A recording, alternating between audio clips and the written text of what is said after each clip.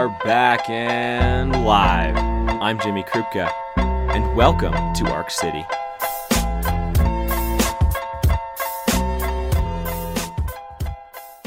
Arc City is made possible with the help of US Ski and Snowboard, and of course, with the official sponsorship of Spyder Active Sports.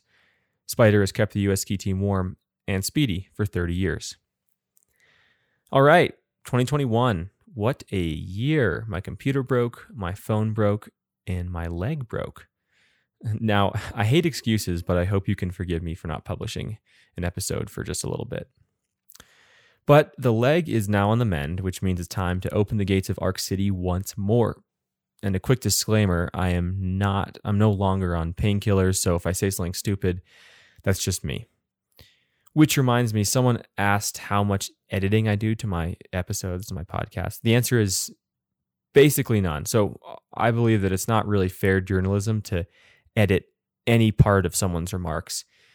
And so I never, ever edit a question I ask or an answer I receive. But sometimes I say, a few too many times. And so I will edit those out for your sake. Anyway, I've got a great show for you today. First up is Ryan Cochran-Siegel for an in-depth interview about Ryan's recent success and also the legend of the famed Cochran family. After that, it's a skiing history segment about climate change that's as alarming as it is fascinating. Then we fill out our 5-minute call slot with Alice McInnes to check in on her. And at the end, as always, we read the mail. First, I want to extend some healing vibes to the crazy number of World Cup skiers that have been hurt this season.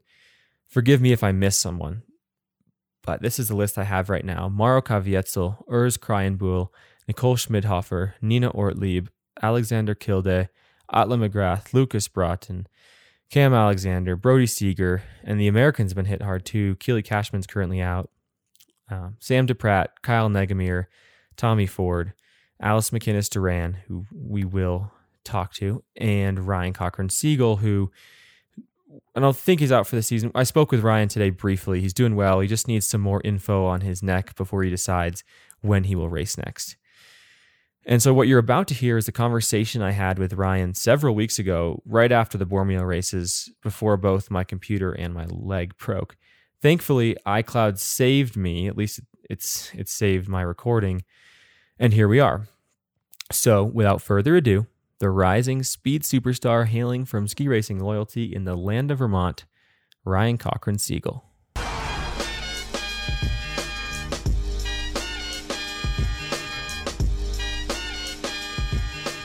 Welcome to Arc City, Ryan. Thank you. Thanks, Jimmy, for having me. First Glad off, to be here. Yeah, first off, congrats on winning your first World Cup. It's pretty cool. Yeah, thank you. I was going to try to get you on the show earlier after you had that second place in Val Gardena, but I was like, nope, I think he might have some more. I'm just going to wait a second. You did. Plus, criteria for being a title guest on Arc City is winning a World Cup. But I mean, really? No, that's just informal. That's just informal. I mean, you got to cut it off somewhere. Like, you can't just have everyone signing up and being on the show, you know? No, exactly. It's got to be special. So, Yeah. Congrats on making it on the show. Thank you. Yeah, that was the main reason why I wanted to win that World Cup, was so I could be on it. Oh, Ryan, stop it. I'm honored. Anyway, where are you right now? We are in Haus, Austria, training in Ryder Alman. I'm with Tommy, River, and Ted, just trying to get ready for Adelboden and GS's coming up. Gotcha. Changing gears back to GS after that little speed block. So do you train any speed? Like, is it hard to find speed training during the season? Like, what do the speed guys do? Do they just train GS when there's training? Yeah, I mean, it depends on where we are and where they are. There's kind of like, there's parts of the season where we're together, and when I'm with them, we pretty much our training is just training runs. And then sometimes we have good warm-up courses. I think they're going to actually go to Folgaria or find training elsewhere if there's good conditions. And I think they'll probably get like a mix of GS and Super G. Okay. We don't really need to train downhill because we get so much time on it with the training runs and then racing. So it's kind of, once the season starts going though, you're pretty much just focused on racing. There's not a whole lot of changes going on. Yeah, because you'll do training ones like Thursday, like 2 to 3 training runs sometimes, and then it's basically half the week taken up by training and racing. Yeah. Yeah, Exactly. gotcha. Oh, And it's like, yeah, you go. that? You go. I was just like, I mean, when we say training runs, they're still high intensity and very like race focused. It's a very racing style environment. Yeah. Like, so I think that's kind of, it can be really good if you're on. I think it's challenging when you feel like you need to make changes. It's just not a lot of opportunity to make changes at that point mid-season. Yeah. So that's a perfect segue, because I want to talk about your recent results. So I'm just going to give people a recap if they haven't been keeping track. You had a career best 8th place in Val Gardena Super G, then a career best first podium at the downhill there. Then you proceeded to win both training runs at Bormio before winning the Super G race there, and then being just 3/10 out in the downhill after some sketchy maneuvers, which we'll talk about in a second. But everyone who knows ski racing knows that sometimes things just click, and you're talking about how middle of the season, it's hard to make things kind of change because the training you've got from the summer is the training you've got. So what clicked? I think a combination of things. Really, I think what I attribute to a lot of the recent successes where I was in Val d'Isère after the training runs, and then especially after the Super G race, I felt like, well, training runs, I thought I was skiing well. I was just making mistakes. And then when I raced the Super G, the setup that I was on was just not comfortable. It felt like there's just nothing underneath me and my skis were washing And away. This is the Super G in Val d'Isère? Yeah, Super G in Val d'Isère. Yeah. Okay. And after that day, I mean, I was incredibly frustrated, incredibly down, trying to find an answer. And I think just turning around enough for the downhill the next day, trying to refocus and get myself in a right mentality. It was kind of like, all right, season hasn't started off that great. I mean, it actually was a pretty terrible start to the season, and just refocusing. And I think that downhill day was definitely like, it was a funny race. A lot of the guys later on kind of threw it in there. Urs started, I think bib 16 came down winning, and then Stradinger was starting between the 20 and 30, came down winning. And then Martin Charter actually ended up winning the race from bib 41. So I had come down with a good run. I mean, I ended up 13th, which I think is like not actually that bad of a day, all things considered. And from that, it was kind of like, okay, like I feel like I have my feet underneath me. I can go from there. Like I knew Gardena, or at least I thought Gardena wasn't really going to be my hill. So just trying to focus more on the training aspect, like find a flow with the hill. The training runs were good, like honestly better than I was expecting. And like with the Super G, I was just like, I thought I was going to get bumped out of the top 20 and start 20 to 30. And so when I had like bib, I forget what I ran there, but when I was still in the 20, I was like, oh, this is sweet. Yeah. And then was able to lay down like a really solid run, skiing wise and all that. So it kind of just like each day stacked on each other, building a little bit more confidence. And by race day in the downhill, I still was in that mentality of like, this isn't really your hill. Like you're kind of more of a tech based guy, less glidey. So it took a lot of pressure off, and I was able to ski how I wanted, go about that execution. And yeah, definitely like it flowed really well from top to bottom. And I mean, that I think allowed me to do so well and land on the podium. And then with that, that's like a huge weight off your shoulder when you actually finally get on the podium. Like I think as a ski racer racing a lot of World Cup every day, you look at it like, oh, maybe this will be the day. And then it wasn't. And it's funny, that day I was actually thinking like, yeah, this probably isn't going to be your day, but just try to do the best you can and focus on the skiing. And see, that is the best. Like, I love that. I always say that this is we're an anti-expectations podcast, because expectations kind of suck, and they're absolutely, especially in ski racing. And it's funny listening to stories like that where you kind of you weren't counting yourself out, but you didn't have any expectations. You were just skiing, it sounds like. Exactly. Yeah, exactly. And it was funny. I also didn't have any expectations for the Alta Badia GS, but that one I kind of struggled with and ended up last for people that scored points. So there are good days and bad. And I mean, it's a lot easier to get 29th in a GS when you got second in a downhill the day before. So mentally I was like, all right, I'm still in a good place and all that. Like, and then going into Bormio too, it was I mean, just had some like off days with the speed team in Patch. Really took it low key and like get to Bormio, the hills fully watered, like good ice, a little bit of grip, but definitely like rattly and gnarly. And I mean, it was like going from vacation mode straight into like as gnarly of a World Cup you kind of ever see. So it was a quick eye opener. And I mean, I think I was just like trying to feel things out, like allowing myself to just kind of take it as a training run, not trying to be race speed. And the fact that I was fast was kind of another like confirmation, you know. Yeah, like that's cool. All right, you don't have to try so hard. Like your skiing's there, just trying to execute on race day is what it's about. Yeah.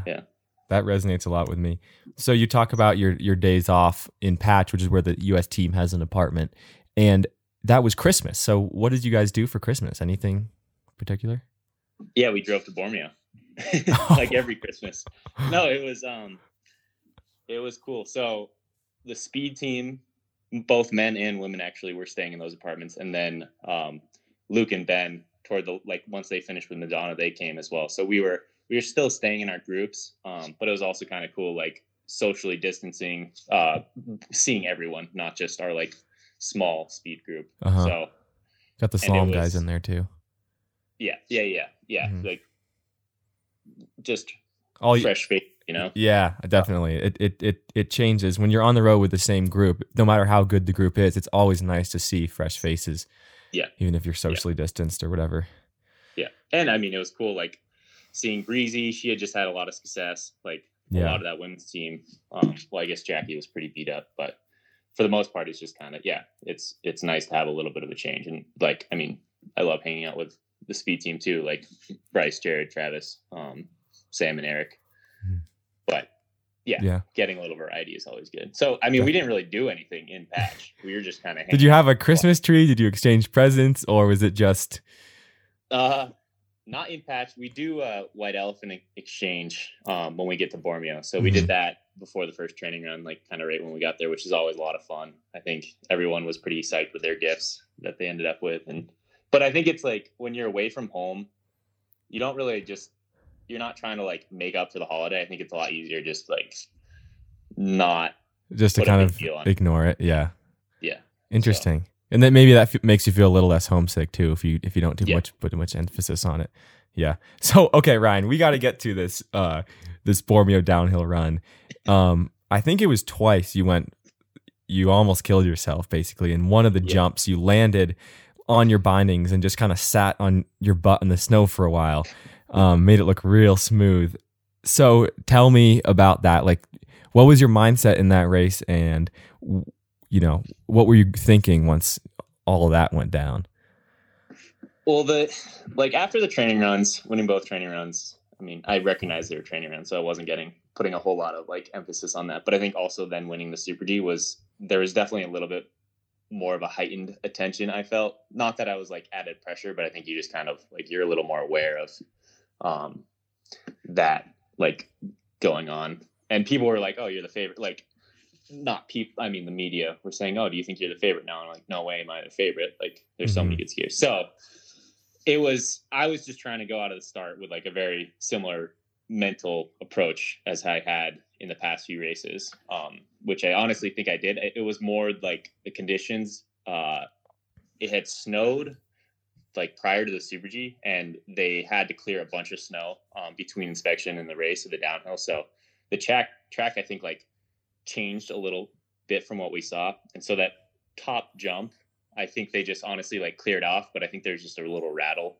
before the entrance, or like as you're entering the jump. So really what happened was I just like hit the rattle, and immediate reaction was kind of like to be defensive, which put me in the back seat, and then flew off, like just kind of rotating backwards. So it wasn't like I was trying to like, just as a lot of speed skiers say, send it or like attack. I was really trying to not to do that. I was trying to just like ski fluidly and ski through things. It was just the conditions kind of put me in that place. And I was honestly just incredibly lucky that I made it through there. When I was like in the air falling backward, I was like, oh man, I just like blew that race and landed and I was like, oh wow, that's like I'm still in it. Like that wasn't that bad. Yeah. And then, I mean, with Bormio too, you just immediately switch to like what's coming at you next. And I totally forgot about that mistake up top. So I actually skied the middle part of the course as well as I had all week. And that was just like flowing with it and being technically and tactically smart. That it kind of like it came together well. And then by the time I got to the bottom, like skied that last pitch, I think when I had that second mistake, it was like having had to do a full like max 1 rep up at the top and then ski the majority of Bormio and then get to the bottom. Like with, I mean, it was just the last split that was left. I think I was expecting to have more legs in the tank than I had. And I was just reacting a little bit slower than I had in the training run. So, which put me in like, once again, a more backseat position, which is never good as a ski racer, especially going into some terrain. So that's what led to the second one, which wasn't great. Like, I mean, I think I was still leading by 2/10 at that split. And I mean, I lost quite a bit of time, but to make it down healthy and still in there, I mean, I was only 3/10 out. Was really one of the best downhill races as so far that I've had. So all in all, good day for sure. Yeah, that's cool. Well, you actually created another perfect segue because we talk about barely saving yourself in this downhill. I'm basically going to do a reverse chronological order on this thing because I want to now go back and talk a few years ago about your injuries, as unfortunately that is a defining piece of your career and setbacks you had to overcome. So you had a pretty gnarly one in 2014, right? Yeah, it was connected to my ACL injury in 2013. That it was ACL and then lateral meniscus. And when I came back in 2014, I was just doing NORAMs and re-injured it. I mean, like fully cleaned out my lateral meniscus and then also cartilage. So I skied with that injury. I was still skiing for like 2 months to try to finish out the season. And then it was like, even though you knew you had the injury, even though you knew it was blown out. It was like, it's something that you can ski with. And I would have pain in certain movements, but other movements were okay. So I was like, maybe it's just like scar tissue that's in there that needs to get cleaned out. And that's honestly what I thought it was. I like met with a couple doctors who thought the same thing. And I think at that point you kind of just convince yourself. And then when I got the MRI, it was a lot worse than I could have expected. So, from there, it was kind of like, it's weird being able to ski. And then all of a sudden you're like, you don't know when you're going to ski again. And I actually ended the year like having a pretty good season, somehow, but, and like at the same time, so this was end of March when this was all going down. And, I missed racing at nationals, which is kind of a bummer because I really wanted to do that after missing it the year before too. And I was like, okay, like how long is this thing going to take? Like 5 months, get a scope, be good to go, be racing Solden. And it was not like that at all. I had one surgery, medial meniscus repair, with Dr. Robert Leprad out in Vail that like 5 days later from the MRI. And then I got put on a waiting list to get a cadaver for both the meniscus and the cartilage, which that was, I mean, it took like 5 months and then a full year once I had that surgery, end of August in 2014. I forgot they do. Wait, I got to go back. They forgot they do that. So you have a dead person's tendon in you. Two dead people's pieces in me, which is kind of crazy when I really think about it. I try not to think about it too much. But okay, we can move on from that. So continue. Yeah. And then from there is just rehabbing, going to school, trying to take my mind off skiing, just trying to get back healthy. And it was a full year of rehab. But taking it slowly, I think I definitely learned a lot. And once I was back on snow, I appreciated it so much. Just so thankful that I was able to get back, It wasn't like when I met with Leprad initially, he was like, yeah, it's 60-40 chance you'll ever be able to return to ski racing. So, wow. I think so when you're you're a couple weeks out from surgery and you did a couple surgeries. So you're out from surgery, you're sitting at home, nothing to do. Does the World Cup seem just incredibly far away? Like, what is that feeling like? And is it motivating? Is it depressing? I'm imagining it's partly both. I would say not as far away as you'd think. At the time of my second surgery, I was living with my cousin and her husband out in Park City. So Adam Cole, my roommate slash Mhm. cousin-in-law. He was also Ted's coach at the time. So he was traveling the world with the World Cup, like still full coaching mode. I was living at his house with Jess. So I think like there's still a connection, but I also knew that it wasn't like it was disconnected from myself in a way, which was Mhm. kind of like it was a good situation to be in, like keeping skiing at the forefront of mind, but also not scrolling through FIS every day, like you can. Yeah. Yeah. And I think like I did a good job of kind of like in a way checking out, just like going through my own motions and my own life at that time. I definitely I hammered out a pretty heavy course load in school, Okay. which was good to get the mind off. Yeah, because But I was gonna ask like what hobbies you developed in all your time recovering, but I guess school is the big one. Yeah, school and physio was the main thing, and then probably like during the fall, fantasy football. And that was my life. Did you become an absolute fantasy football nerd? I think like I definitely would overanalyze every weekend and get pretty into it. Not that I was like that successful, but yeah, you find things that can draw your attention and occupy your time. But it was a good learning experience, and I think I really appreciate being able to go to school during that time. Like that was huge. Definitely. So how far are you through college? Are you done with it? No, I'm definitely not done with it. I have like 60 something credits. So I try to take classes during the summer through the University of Vermont, just kind of chipping away with some type of engineering degree, but there's still a good amount left. I would assume that I won't finish college until I'm done skiing. Yeah. Well, it's cool that you're working through it. And so still talking about this injury and in terms of how it affects you now, do you still have to monitor your load and how many runs you take in training? Yeah. It depends on kind of just like sometimes my knee will, over the course of a few days, will I call it getting tired. It just like fluid kind of comes on and the muscles get a little bit more tight where I have to like monitor that. Other times I'm totally fine, can hammer away, like run after run after run.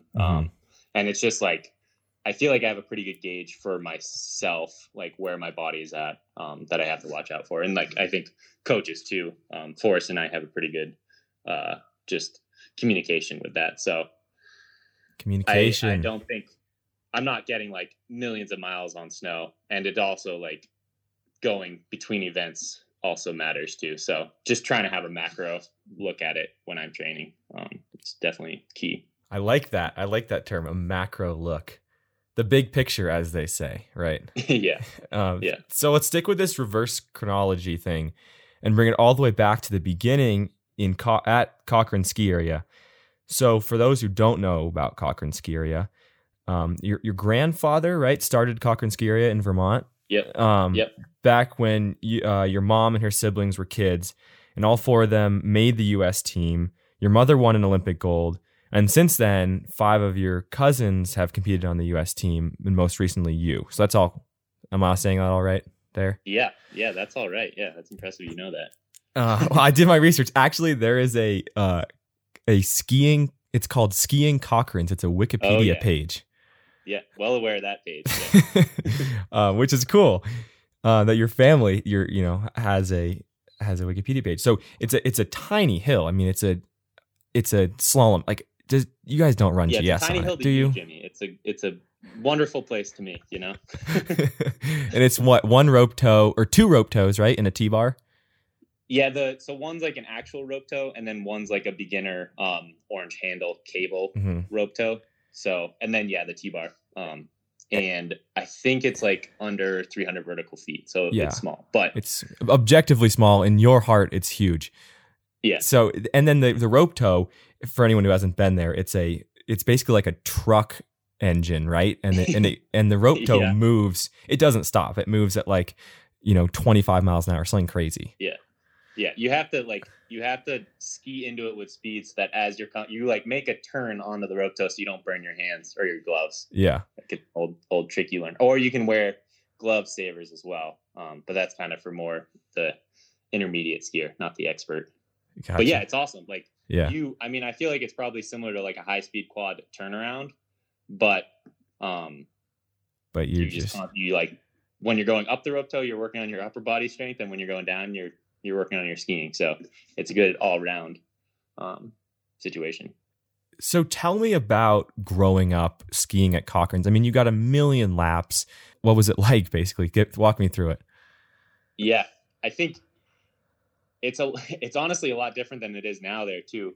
We didn't really have very good snowmaking. We didn't have lights. So it was very raw, New England, Vermont style skiing. Like you would have to, I mean, even the grooming was, I remember the grooming more or less was, we had like a mini groomer with a culvert like attached to the end that would roll up the hill, and that was like what I thought corduroy was for a while.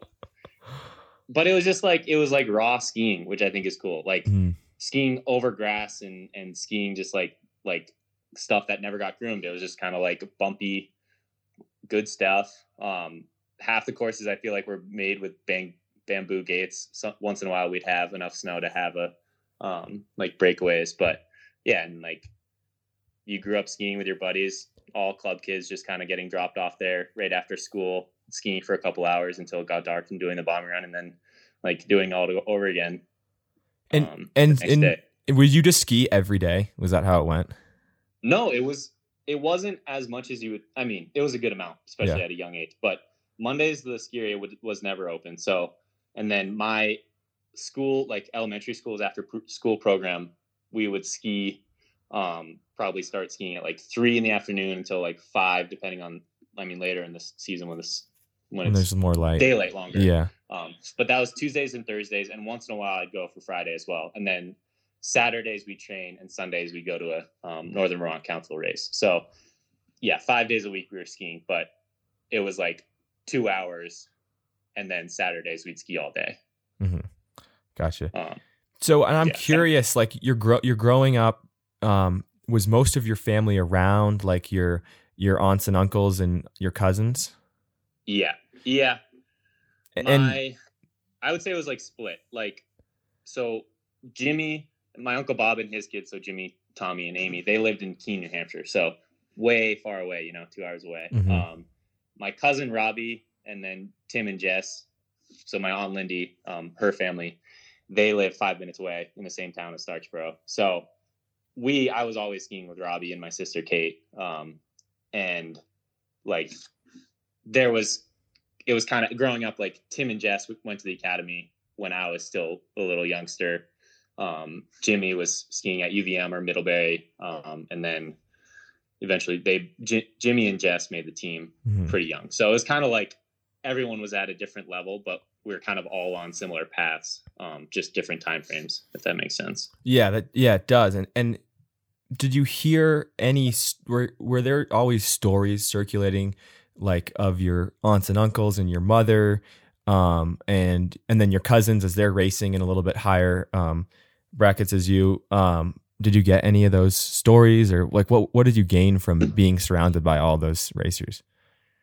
I knew my mom won the Olympics. That was pretty apparent. But I think it was like all the stories of, I mean, my Aunt Marilyn having won the GS title in '69, my Uncle Bob winning the Hahnenkamm combined, like those types of things. It was kind of like you learned as you understood the sport of skiing. So I'm sure I like knew those stats, but I didn't really like fathom them until as I was growing up. Okay. Those types of things. But yeah, and like, I mean, watching Jimmy at the Olympics in 2006 was so cool, and just like having that connection was very special. And again, when he was racing in 2010, like those types of things made a pretty big impact on me.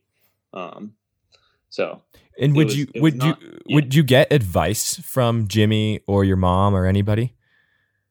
I mean, I'm sure I got advice from everyone. Mm-hmm. My Aunt Lindy was actually, I would say, had a very big impact, because she was pretty much my coach, kind of like my macro coach, my whole like until I made the ski team, I would say. Mm-hmm. Like going to Stowe sophomore year in high school, like that was kind of, she always like overlooked both. I mean, she had a good understanding for ski racing in the East of like development, what's important, not worrying about like going to all the NDS style camps that we know today, like still just getting good training, getting good racing, focusing on the skiing. So she had a huge impact on my upbringing, I would say. That's cool. As far as coaching. Yeah. And the thing I'm trying to get at here is like a lot of people say, oh, skiing's in the Cochran's DNA. And and it probably is, but I'm also wondering, like, being surrounded by an entire family and a history and all that of world-class skiers, you have access to this knowledge that a lot of kids don't have, like simple lessons that it took me a while to learn, like, looking for the fall line in a race is more important than looking pretty, or or simply just understanding how long a road it is to the World Cup and to success, and like how important it is to kind of not get down about the small things, stuff like that. Yeah. Yeah. No, it wasn't just the fact that like we all knew we could kind of like get to this level. I think it was the fact that we all understood that path, that like the path was attainable, but it took a lot of hard work, and the hard work was the most important part of it. But I will actually say, like, growing up at Cochran's, it wasn't just like Cochrane kids that were successful. There was a ton of skiers that had like both junior level success and collegiate success. So it was like, I mean, it's the environment there. It's the environment. Yeah. Not just the DNA. Yeah. Yeah. So, and this is why I'm so passionate about this podcast, because if people, especially like parents and kids who don't come from ski racing families, can listen to this and all the, the lessons you've learned that you're telling us, and gain some insight, I think that's huge. Yeah. Oh yeah. Yeah. I mean, it's like, I think skiing is a family sport. But your mom does not have to be an Olympic champion in order for you to do well. Like I think Ted is the perfect example of that. Like just raw hard work, being in a good situation with your club, and just like doing as much as you could with that. Like his parents were not ski racers of any kind. They just were in Park City. And I think he benefited from that. So you get people like me or Tommy, who's like Tommy's mom was also an excellent ski racer, raced on the ski team, kind of same era as my mom. And you get the other people as well that like had different paths. And I think it's just the variety of paths is what makes this sport so cool. And it's especially cool for Americans, because it seems like in Europe, the culture is so prevalent that so many of either your parents or your family or your friends have ski raced as you're growing up. But then in the US, there's so many American skiers that, you call it the American dream. They don't come from a ski racing family or whatever. And then, Yeah. Yeah. No, definitely. So you've got a few weeks until Kitzbühel. I'm bringing us back to the present here. A lot of people say that simply pushing out of the start gate on the Hahnenkamm, they say it's the gnarliest course of all, is an accomplishment in itself. And that's what the majority of the field does. They just ski it. But I've also heard people say that there is a difference between skiing Kitzbühel and racing it. And racing it is that extra level of craziness where you're taking a little bit more risk. And is that how you see it? Is that accurate? I think there are just a lot of different styles of speed skiers. Like some are more glidey, some are more tech based. I think Kitzbühel is the type of place where that like really shows where you come from. And I think some people get really hyped up for Kitzbühel, like try to just ski out of their mind. And I think like you have to understand your limits in order to make it down, like you have to ski within yourself always, regardless of the event. So it is like the most intimidating start on the World Cup, I would say. And like the most challenging hill to ski. And because of that, I think also challenging hill to be fast on. Will you be gunning for the win? What's your approach to winning there? Well, last year was my first time skiing it, and from what I took away from that was that I have a pretty good understanding of how the hill skis from like style hung down. I still have to figure out that top 30 seconds and how to come onto the road after styling. So my approach is trying to figure out that whole section and then skiing the way that I know how to ski from there down, like through Larkenshus and all that. So I don't think like where I'm at right now mentally, I'm not trying to win races. I'm just trying to develop a plan that fits my style of skiing as best as possible. Yeah. And as we say again, it's a no expectations podcast. No matter how you do, you've got the whole population of Arc City cheering you on. Yeah. So as we wrap up here, I'd like to I always give my guests a chance to plug any projects they're working on at the moment, any sponsors, foundations. You got anything for me? I mean, I feel like I have a lot for you. All right, lay it on me. I would say number one, just the support of the ski team and all the trustees and donors this season is especially hard with COVID and everything that what demands of our logistics and all that. So that's number one, them being able to allow us to be here and able to compete and focus on what we are so passionate about.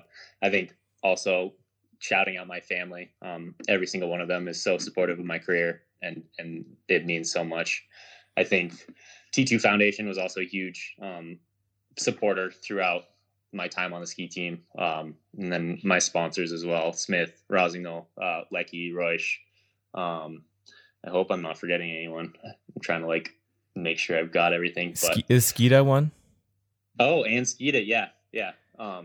You should check out that RCS Arcs print if you haven't yet already. Do some self-promotion.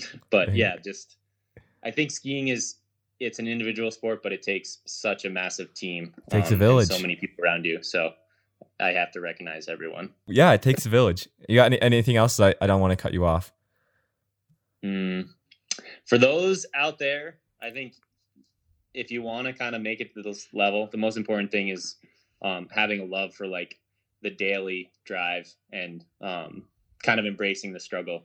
And I think the rewards come from that, not from just being the fastest skier each day. Yes, I like that. We'll go out on that one. Thank you, Ryan Cochran-Siegel, for stopping by Arc City. It means a lot. It means a lot to me and all of the fans. And we wish you the best in Kitzbühel. Yeah, thank you. There are a lot of people, not just Americans, that are really excited about Ryan doing as well as he's been recently and winning and all that. And you can see why after listening to that conversation. He's a great guy, really down to earth. And I thought we touched on some really important points about ski racing, and especially, how knowledge is passed down and ski racing in the US and the really cool culture that the Cochrans have cultivated, not just in their family, but in terms of giving back to all of the kids that are able to race at their hill and do so in actually a pretty cheap way.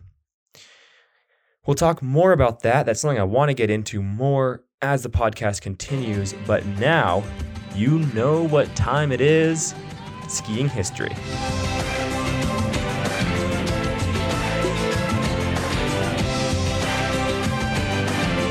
That's right. It is time for your skiing history nugget of the week.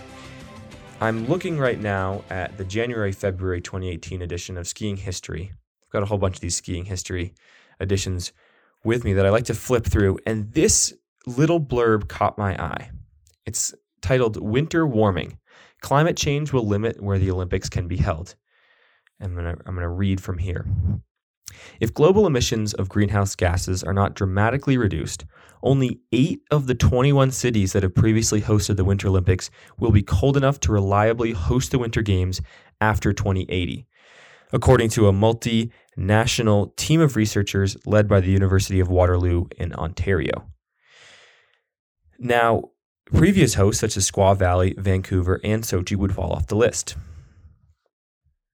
I'll skip a little bit and continue here. The most crazy part I find, quote, the need for snowmaking, track, and jump refrigeration has intensified as the average February daytime temperature of Winter Games venues has steadily increased. Average temperatures have risen from 0.4 degrees Celsius, which is 33 degrees Fahrenheit, at games held in the 1920s through 50s, to 3 degrees Celsius, 38 Fahrenheit, to games during the 1960s through 1990s. And in the games held so far this century, 2000 and beyond, the average February daytime temperature of Winter Games venues has been almost 8 degrees Celsius or 46 degrees Fahrenheit. Now, that, guys, I don't know if that's crazy to you, but it's crazy to me to realize that the average temperature for Olympic Games has been 15 degrees over freezing. I mean, come on, to the Winter Games. And not only does this research include the fact that temperatures are rising and that many venues will not be possible in the future, but it also shows that we can control our fate, that emissions are linked to our destiny when it comes to Winter Olympics. So if we want to keep having Winter Olympics, then we need to make some sort of drastic changes. And that's what they say. It has to be a dramatic change. It can't just be a small change in emissions. So take that nugget as you will. Do some more research if you want. That is just one study to look at, but definitely something to think about and something that pertains to us as ski racers.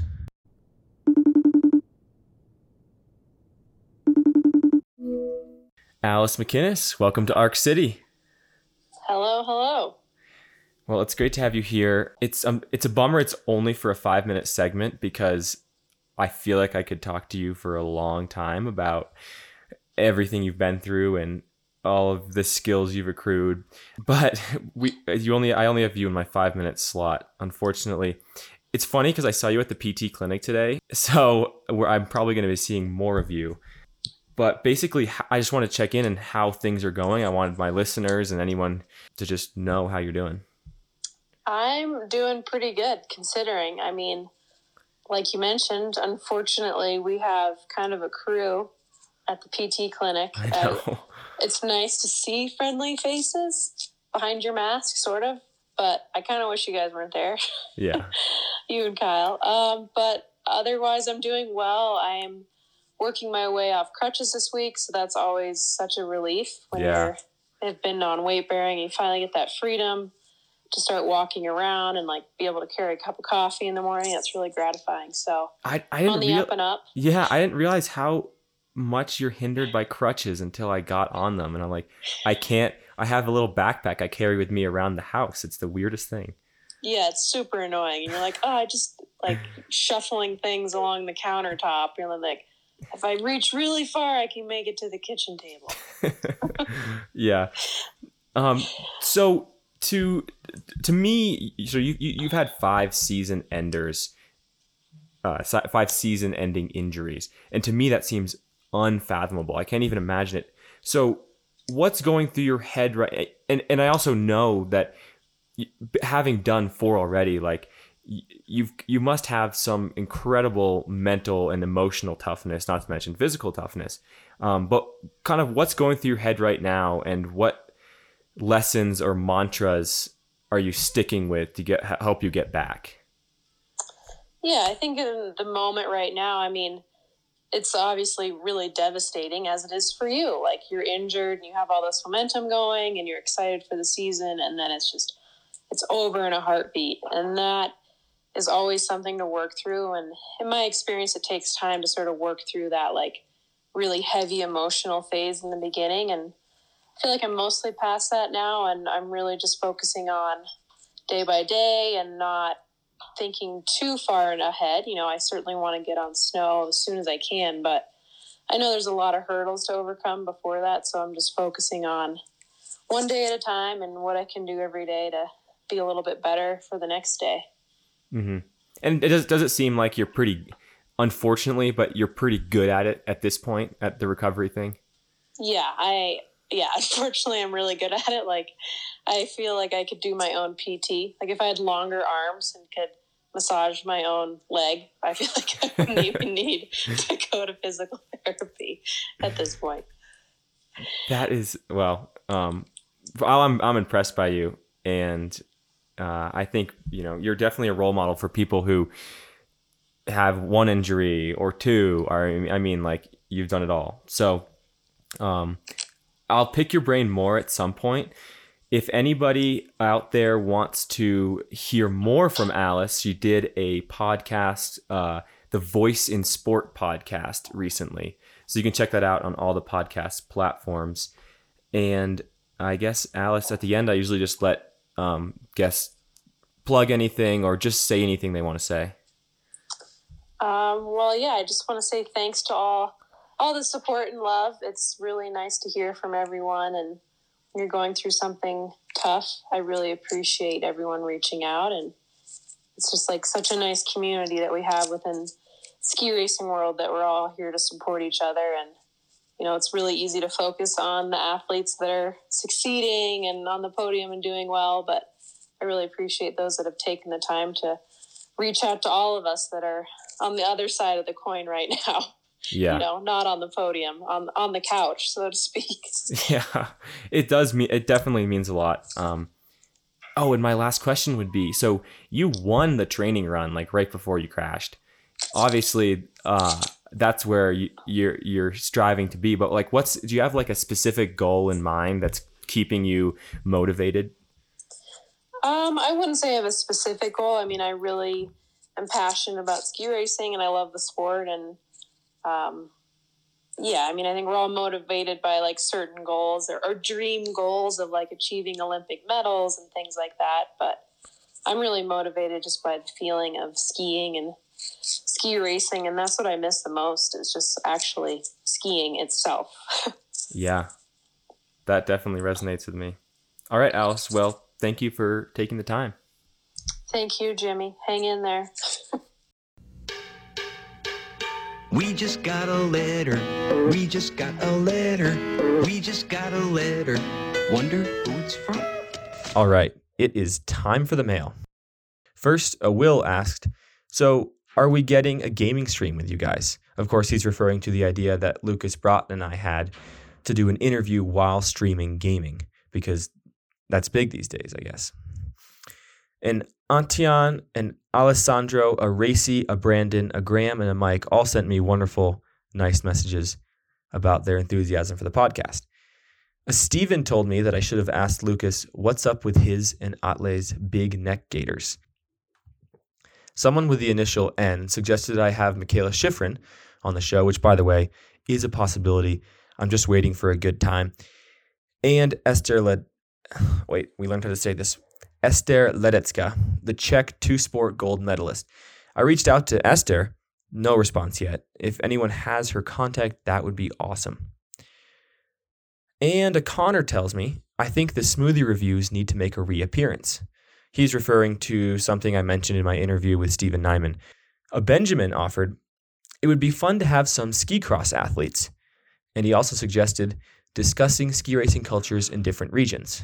Man, I'm like a kid in a candy shop with all these ideas being thrown at me.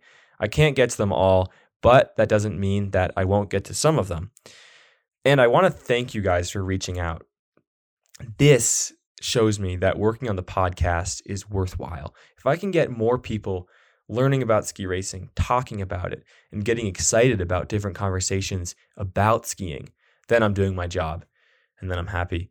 So keep reaching out. Remember, you can send those suggestions, questions, and grievances to arccityjimmy@gmail.com or follow me on Instagram at Jimmy_who_. And that will do it for us here in Arc City today. Before I leave, I want to remind you that arcing, even thinking about arcing, even watching arcing, is a good medicine for any illness. I will be back, but hopefully the next episode is soon. I've got some great stuff lined up. Until then, I'm Jimmy Krupka, and thank you for visiting Arc City.